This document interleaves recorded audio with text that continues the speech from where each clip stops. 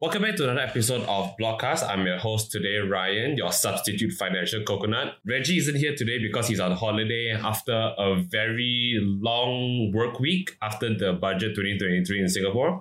Hey guys, hi, I'm Mark and I am the founder and CEO of Blockhead. Timothy Mizier, I'm a managing editor at Blockhead. All right, great. So today, once again, we have three interesting stories for you. So let's start with the first story, which is asset tokenization.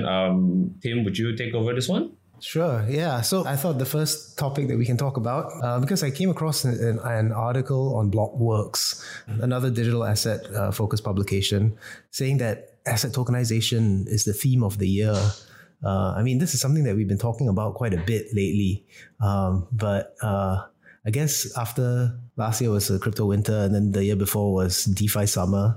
Now we have, a narrative for 2023, and that's asset tokenization. We've been covering a lot of reports, and we also have done our own Blockhead surveys of asset managers and fund managers, and they have been talking about tokenization.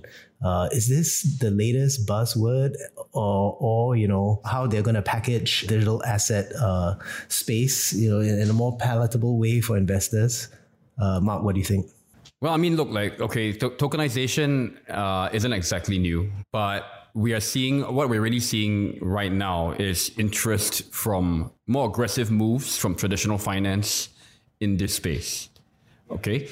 And I guess we can start with a few examples, right? So I think that a really prominent one here, right, was, just in February, Blockhead's S&P 500 ETF, was BlackRock, not Blockhead. I guess I say it a bit too much, I guess maybe that's something that we can plan for way down the future, right? We have a Blockhead ETF, right? But anyway, so we have BlackRock's iShares, S&P 500 ETF, right? It was essentially turned into a token on the Ethereum network, right? So this can now be traded on Uniswap, which is a decentralized exchange. In fact, the top decentralized exchange. Okay.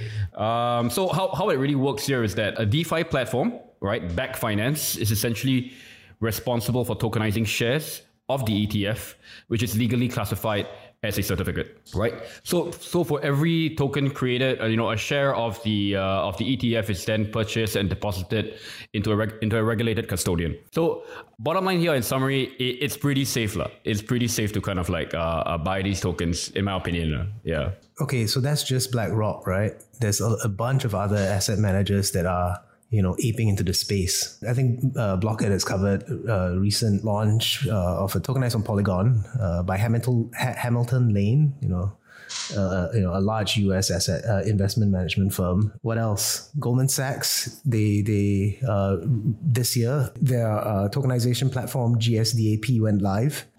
It was used in Hong Kong's recent green bond offering. And then, we've other stories like HSBC, famously crypto-averse bank, but has been hiring for its digital assets team, including for a head of tokenization. Yeah, I think that the Hong Kong green bonds one in particular is interesting because, it is the first tokenized green bond issued by a government globally. Okay, so maybe at this point, some of the viewers here might be wondering, what on earth is tokenization of assets, right? I think that a very, very simple way to kind of understand this is that, you can fractionalize ownership of a certain asset, which is essentially illiquid, right? And this can range from everything from expensive watches all the way down to kind of bonds in this sense, right? And what it essentially does is that it opens up investment to a broader base. Right, that's really I would say one of the main takeaways. I mean, if there's a lot actually that you can really read up on this on this particular space, but I think that that's one of the core takeaways here. So essentially, when you look at kind of the tokenization of green bonds, so all of a sudden it enables participation from both institutional and private investors in green projects, right? And then the decentralized nature of blockchain tech, right? So then it essentially removes the need for a third party intermediary, right, to validate and approve transactions. So ultimately, it makes transactions faster. You know, like you have real time automated settlements, and a lot less friction in terms of like trading and investing in these assets. That's it in a nutshell, I guess. Yeah. Okay, so that's what it is, lah. Basically, you convert physical or traditional assets into digital tokens that can be traded on a blockchain network. But I guess there's also tokenized funds, right? Like they promise like lower barriers of entry or like access to private markets. That's another big thing, right? I think ADX, which is a Singapore-based private investments platform, they recently listed a blockchain-based version of like the Asia Genesis Macro Fund. Same thing, they say like it lowers the barrier to entry. The ticket size is much smaller. It's more liquid. So yeah, lowering the subscription size, and then you have like, monthly redemption options, no lock-in periods, blah, blah, blah. So with all that, right, like, I don't, do you see yourself investing in tokenized funds as opposed to like the traditional route? I guess it depends on the underlying assets. But I don't know. How does Ryan feel about this? Is this like completely kind of like, like Greek to you at this point, or like, or what do you think? I think from the perspective of like the TFC audience. Well, I am not exactly very experienced in this field either, I have some cryptocurrency lying around and stuff like that. And I do agree that crypto and, tokens like this do make the barrier a lot lower for people to just join in and buy their tokens or buy whatever cryptocurrencies compared to as buying share stocks or actually investing on platforms where you actually can't just, sign up for a Binance account and just start buying, right? You gotta go through a set procedure of like meeting a broker and all that kind of things.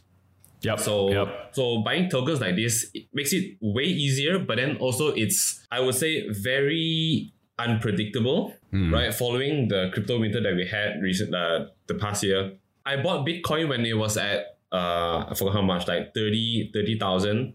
And it just dropped the following year. So it's kind of hard to tell with tokenization and stuff like that. Maybe it's more steady in the sense that it's linked to real life assets and stuff. Yeah, I think that's actually a pretty good point. So one thing that's, to me at least, like, even though you see a lot of institutional interest in this space at the moment, right?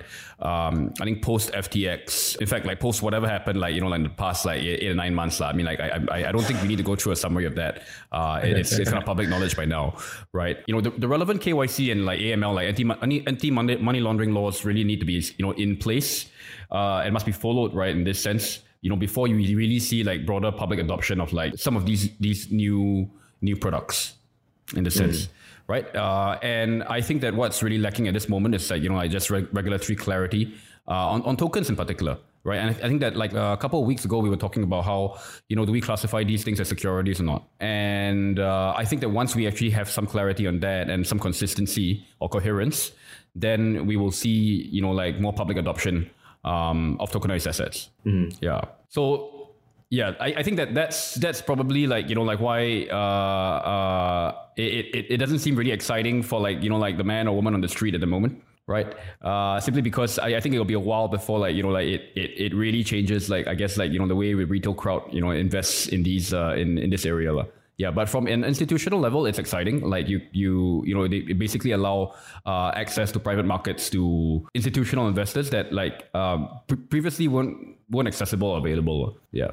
And at least for tokenized shares, right? Like, I mean, when they're being traded on DeFi platforms like Uniswap, now you get a hedging strategy. If you're a crypto trader, you can also use these things in like as collateral for lending, or borrowing or borrow against the tokenized ETF that you hold, and then whatever, use the funds that you receive to get yield in DeFi. And of course you can you get to skip onboarding and KYC process that you normally have to deal with when you buy shares on exchanges.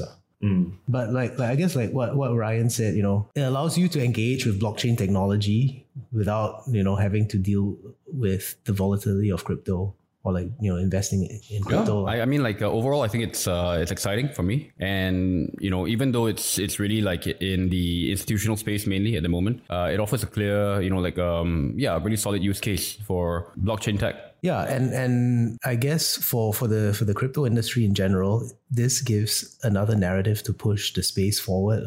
Yeah, I mean, everyone has a report saying that asset tokenization is going to reach like X amount by year 2030, or like, Well, the number that we have here, I think this was reported. Where was it reported? Oh yeah, right. BCG and estimated that asset tokenization will reach $16 trillion US by 2030, right? Or that's essentially 10% of global GDP. The majority of that coming from private markets. Okay, seems a bit. That's a lot of fucking money, lah. Yeah. We can only hope. I mean, like this space needs a big story to carry it, right? So I guess, theme of the year, big space to watch. Yep. Okay. I guess that kind of like, we can, I'm not sure what the segue is to the next story, but we've got a pretty interesting one coming up next. Yeah, so for the next story, I actually came across you about scrolling through TikTok one night, right? And I find it really, really funny. So the story is about a Massachusetts man. He got charged after hiding an entire cryptocurrency mining rig under the school's crawl space. Wait, so he was an employee of the school, is it? Yes, yeah. So a 39-year-old man, Nadia Nahas, also known as the town of Cohasset assistant facilities director, has been accused of stealing nearly $18,000 in electricity from the school district just for a hidden crypto mine. So the cryptocurrency mining rig was set up in a crawl space in the middle of the school, and it was set up roughly around in 2021 or almost 2022. But it started looking really suspicious when the director of facilities in the middle school and high school called the police in around December 2021 after noticing a lot of random electrical wires, computers, and temporary ductwork all around the school. Right? So that's when they kind of raided the place and found an entire crypto mining rig under there. Yeah. So I love this story already. It's like it's taking us back 10 years to like back when crypto mining was still a thing. Yeah. Right. GPUs were short on stock. Everybody couldn't build their own computers for no reason. I mean, I'm surprised that people are still doing this, at home, essentially. Exactly. Because now crypto mining has essentially become industrialized in a sense, right? Where people who really, really want to mine, they have a little shed or an entire shipping container somewhere in Iceland or something just to keep the temperatures down. And that's the only way it can be economically viable, right? Exactly. Because the rewards have been going down. Greenland, guys, that is going to be a new hub, man. Mongolia, right? Mongolia, Siberia. No, but this guy is in the US, right? Massachusetts. I mean, yeah, exactly. Under a school, no less, I guess it is economically viable if you are not paying for the electricity, like him. Yeah, I mean, yeah, it is. You save so much. Well, I mean, like, see, the thing about this is that whenever I read stories like this, it's like, it sounds like a lot of freaking work, You think about this, right? You got to kind of find, like, first of all, you're hiding this. So you got to kind of jack the electricity and you got to find a space for all these servers, right? Like, I mean, like, just talking about the freaking setup alone just makes me feel damn tired. Like, if you wanted to kind of, like, do something illegal, right? Like, go sell drugs, that's easier, right? Isn't it? I mean, let's just be real here, like, in terms of payoff, bro. I mean, yeah, that makes sense. I mean, imagine having to, like, sneak all the GPUs into some random hole in the ground in the school. Exactly. Everything like that, And then, like, at the end result is that you still end up going to jail. What? Like, I might as well just kind of like sell crack or cocaine, right? And then, like, I make more money. Did it say like if he actually managed to successfully mine like tokens or whatever? Like how much did he make from this? No, they did not cover this. So yeah, the amount of work that has to go through this exactly is like what Mark said, right? The payout isn't high. It's only like $18,000 worth of electricity. Whereas, I don't know if you guys seen like Breaking Bad and shit, right? Where Walter White steals a bunch of school equipment and can actually make like almost of like millions just over this, Yeah, it is. It's also a caveat here that Walter White is a fictional character, but I take your point. Yeah. I love Breaking Bad, by the way. It's like one of my all-time favorite shows. Yeah, it's a good show. It's a really good show. Right, but this DIY crypto mining, right? It still fascinates me, and like I think not too long ago there was a Reddit thread on the Singapore channel about this, and quite a few people had responded that they still do it for fun at home. Oh, interesting. Yeah, that sounds like a Blockhead story, man. Like like indie kind of like Bitcoin miners, like in the heartlands. Yeah. They still Yishun. exist. They still exist. And yeah, probably in Yishun. Old Klang Road. Hey, anyway, if you're one of them, please get in touch with us because we'd love to see a Yeah, setup. we would love to kind of like do a story on that. But I mean, yeah, I guess, just to kind of summarize, right? Like it's the story is just really interesting because, if you look at the state of the industry right now, it is mining is a professional operation right now. So like you don't really come across these indie setups anymore. Yeah. It's actually quite quaint and nostalgic, it's kind of like harks back to the time where like, this was actually like, wow. And then you had a lot of people trying to kind of get warehouse spaces to kind of like do this. But yeah, it's pretty much like a professional kind of like setup right now. And it's an actual kind of industry. So yeah, this definitely caught our attention because really random. It's still, at least, like there are still some rebels in the space, keeping its true and pure nature alive. I mean, it's certainly refreshing, especially when now, crypto or digital assets is just another part of the financial industry. Yeah. Well, you know what else is refreshing? That someone's really finally giving OpenSea a run for its money. Right, and that's a segue to our third story. Okay, take it over. Seamless. What a seamless transition. I love it. Right, because like if you, I mean, I'm sure you guys are familiar with OpenSea, right? And then like there've been numerous kind of like challenges to the throne, right? The NFT marketplace, right? You got the likes of Magic Eden, etc. Right? And we have a new entrant that was launched in October 2022 called Blur. And as of this week, I would say that they're neck or even like eclipsing like OpenSea in terms of trading volume, if I'm not wrong. If my notes kind of like are correct. Yeah, and that's really something. So. I think that like the big story here, right, is like like how Blur is currently giving OpenSea a run for its money and whether that's sustainable. I mean, they made such a big splash, right, because of their token airdrops to users, right? Yep. And I mean, like, it's also, I would say an important piece of information here, right, that like I don't think OpenSea hasn't gotten kind of approval to kind of launch a token yet. Yeah, if I'm not wrong. Everyone's been waiting for that. Everyone's been freaking waiting for that. So like like Blur is kind of like hit that first. But also I think that like it is one, I would say, a core pillar of their strategy, right? It's the way that they've essentially priced, or rather their pricing scheme, in particular, right, their price strategy with regard to like NFT creator royalties. Right, so like if you trade or if you transact on Blur, right, at least at this point in time, right, there are several options, and one of them is that like you can choose not to kind of pay royalties, right, to the NFT creator, right, and so that actually has like cornered a very price sensitive section of the market.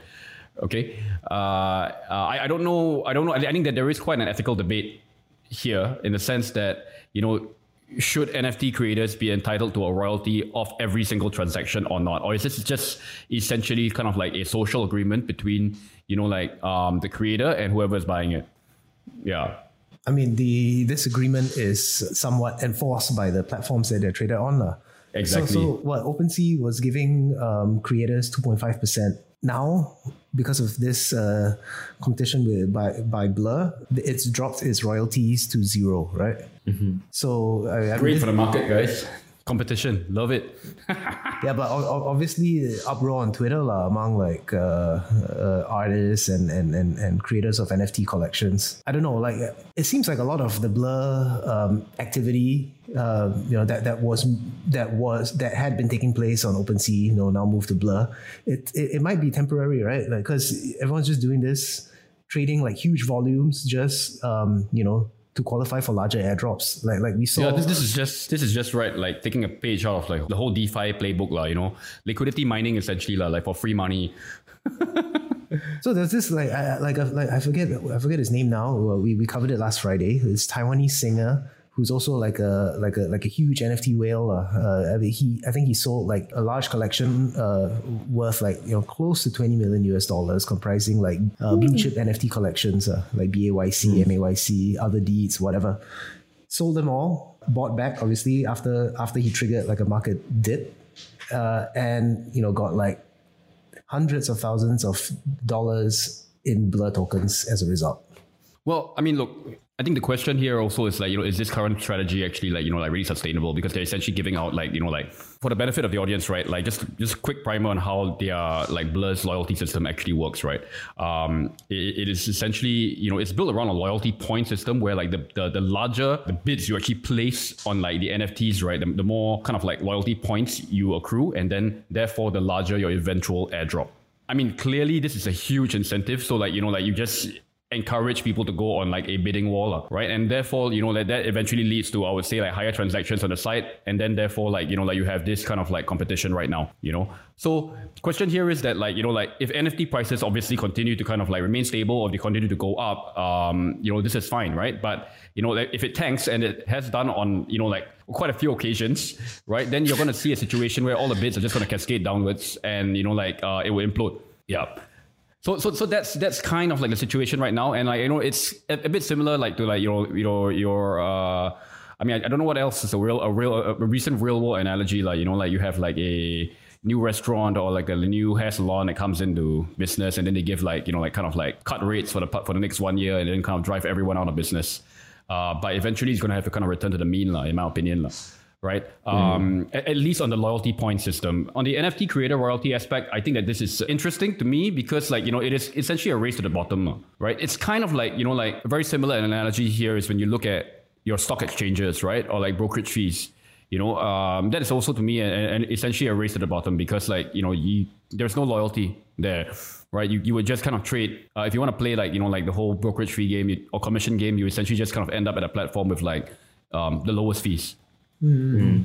So ultimately what this means is that, like I think we're going to see a situation where, NFT creator royalties are just going to keep on dropping. Yeah. And when royalty fees are at zero, there's no incentive for new collections or like just for artists to even come up with new collections and stuff like to that. list on these platforms. Yeah. I mean, there are a lot of more artist-focused platforms available that you can engage with that focus more on the art aspect of things, or I guess like one of one pieces and things like that. I mean, I personally I'm not too savvy with the NFT space, so maybe Ryan, you can give your input. Like I think you had been an NFT collector previously, right?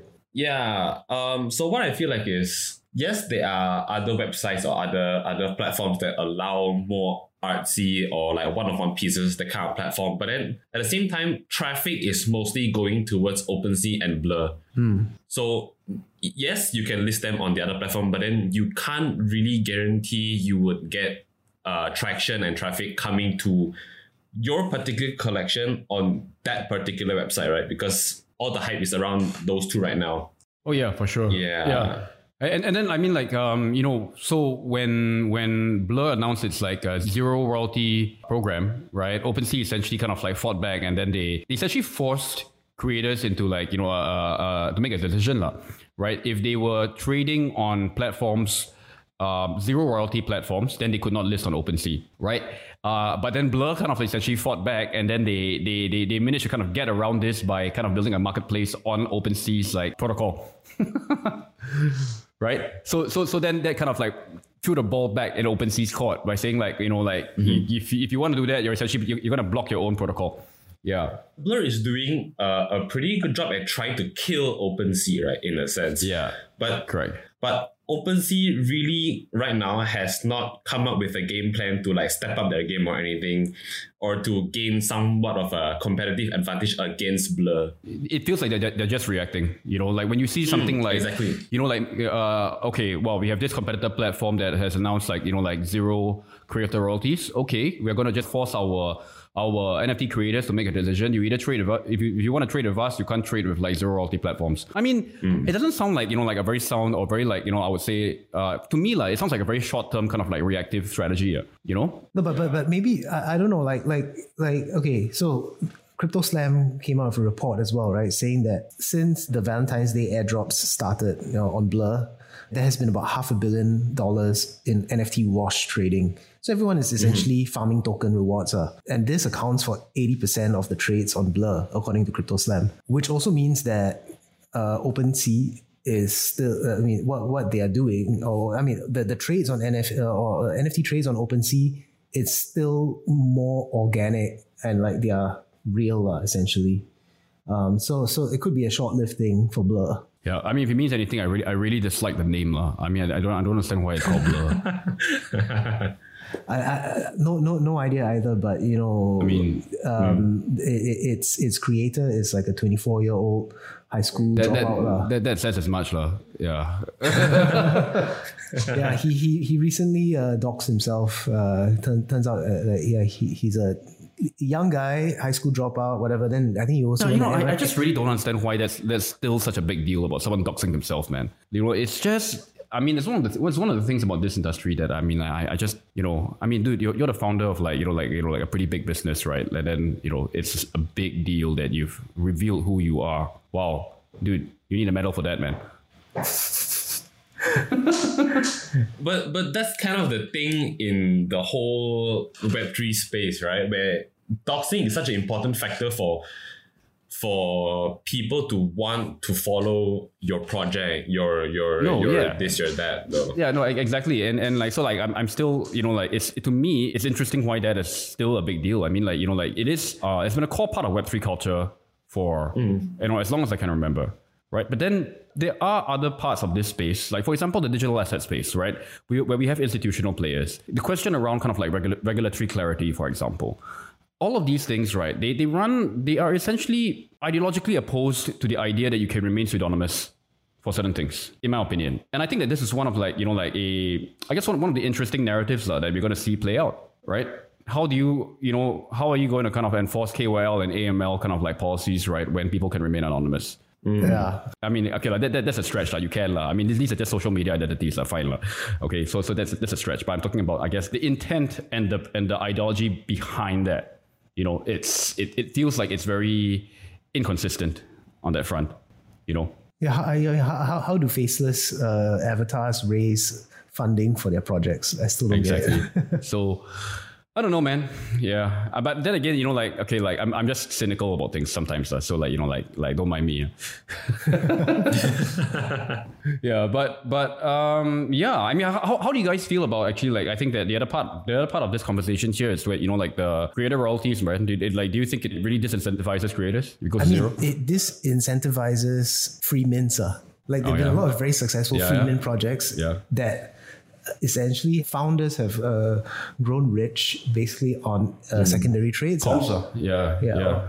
So like what was a Goblin Town, right?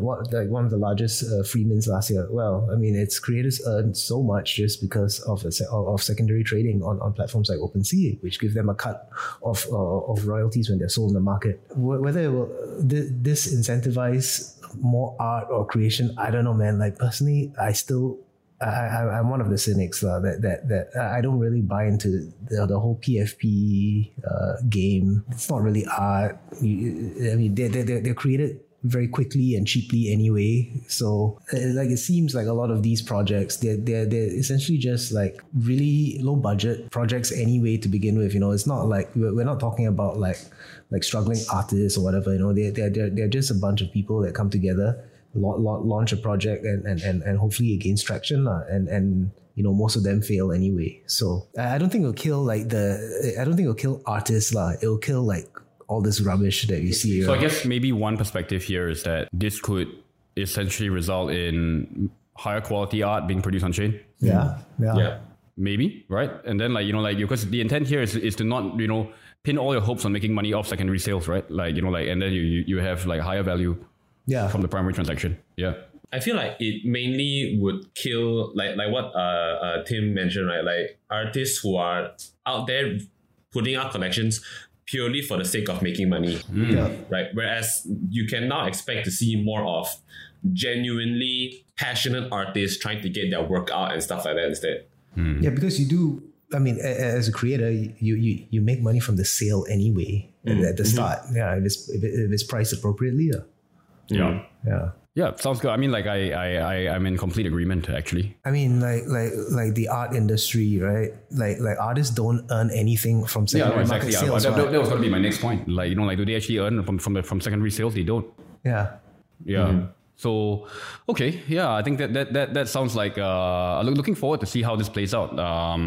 When whether Blur is here to stay, or is this just gonna be like a and whether their current pricing strategy is sustainable. I mean, it's good to see competition among marketplaces. Like OpenSea has been a dominant player for very long without like an actual viable alternative. I guess Magic Eden is the closest competitor, but there's only two that people engage with frequently. I guess, maybe then, the other question here also is that if the marketplace really can't have, does the NFT market, it feels like the way that this is going, or like the strategy that Blur is taking, where it's like a winner takes all approach almost, right? So like, question I have here is that, is the market big enough actually to support like multiple exchanges in this front? Maybe there's only room for one, and then therefore that kind of then from that perspective you can understand like the aggressive strategy here. Yeah. I mean, I don't have the answers. I guess I'm just putting it out to like the audience, and if you guys have any thoughts on this, whether you see Blur as sustainable, whether there are going to be a real challenger to the throne, that OpenSea has kind of had for the past, I think, few years. Let us know. We've got we have a Reddit going right now, right? I think, yeah. Yep. So you guys can find us on there. Yeah, I mean, like in general, like NFT talk and activity is down a lot, compared to just a year ago. No, I mean, I think the industry was actually reinvent itself, So this could be one of the pushes that one of the catalysts. Yeah. Okay, I guess we'll just close on this story real quick. Like what Mark mentioned is the crypto space really big enough for two marketplaces? I feel like as of right now, no. And it all depends on whether OpenSea can come up with something to compete against Blur, right? So if OpenSea will continues to maintain at least like, I'll see what cards you deal me, and then I'll counter with some bare minimum effort or something, then it's kind of safe to say Blur might come up on top. But then maybe after Blur's entire airdrop phase and that rewarding system goes down, then eventually Blur dies off and OpenSea just stays and becomes number one again. Yeah. It's forcing OpenSea's hand now they have to launch their own token airdrop. Exactly. I mean, like at least for Blur, you can't dish out free money forever. Yep. Exactly. Some people even report like getting $1.8 million worth of just airdrop. So I mean, monopoly money lah. Exactly. So you can't do this forever.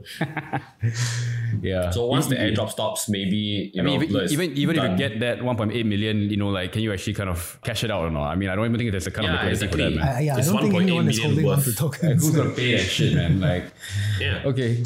Yeah. Interesting. Okay, guys. I think that with that, that kind of wraps up like today's episode. If you have any feedback or comments, you can find us on Reddit, and looking forward to see you all next week. I mean, everything we've talked about, find the stories on blockhead.co. Hey Coconuts, so yes, I hope you enjoyed this new show that we're building together with the team at Blockhead, and the goal is very clear, right? We're not here to shield any token or be a cheerleader for any project, but we feel that there's a lot of development that's going on in this space that we could cover and continue to be a little bit smarter as investors. I mean, eventually you tune in every week to a financial podcast network so that you can be smarter with your investments. And if it so happen this is something that you're looking at, the crypto space, Web3, Metaverse, all these kind of stuff, then that is where we're trying to cover, but not from the angle of like this is good, that is bad, but really trying to see it from like what is happening, how is it developing, and I hope you find this useful and interesting, right? So if you want to continue to get more coverage around the crypto space, check out blockhead.co, and then we will see you next week.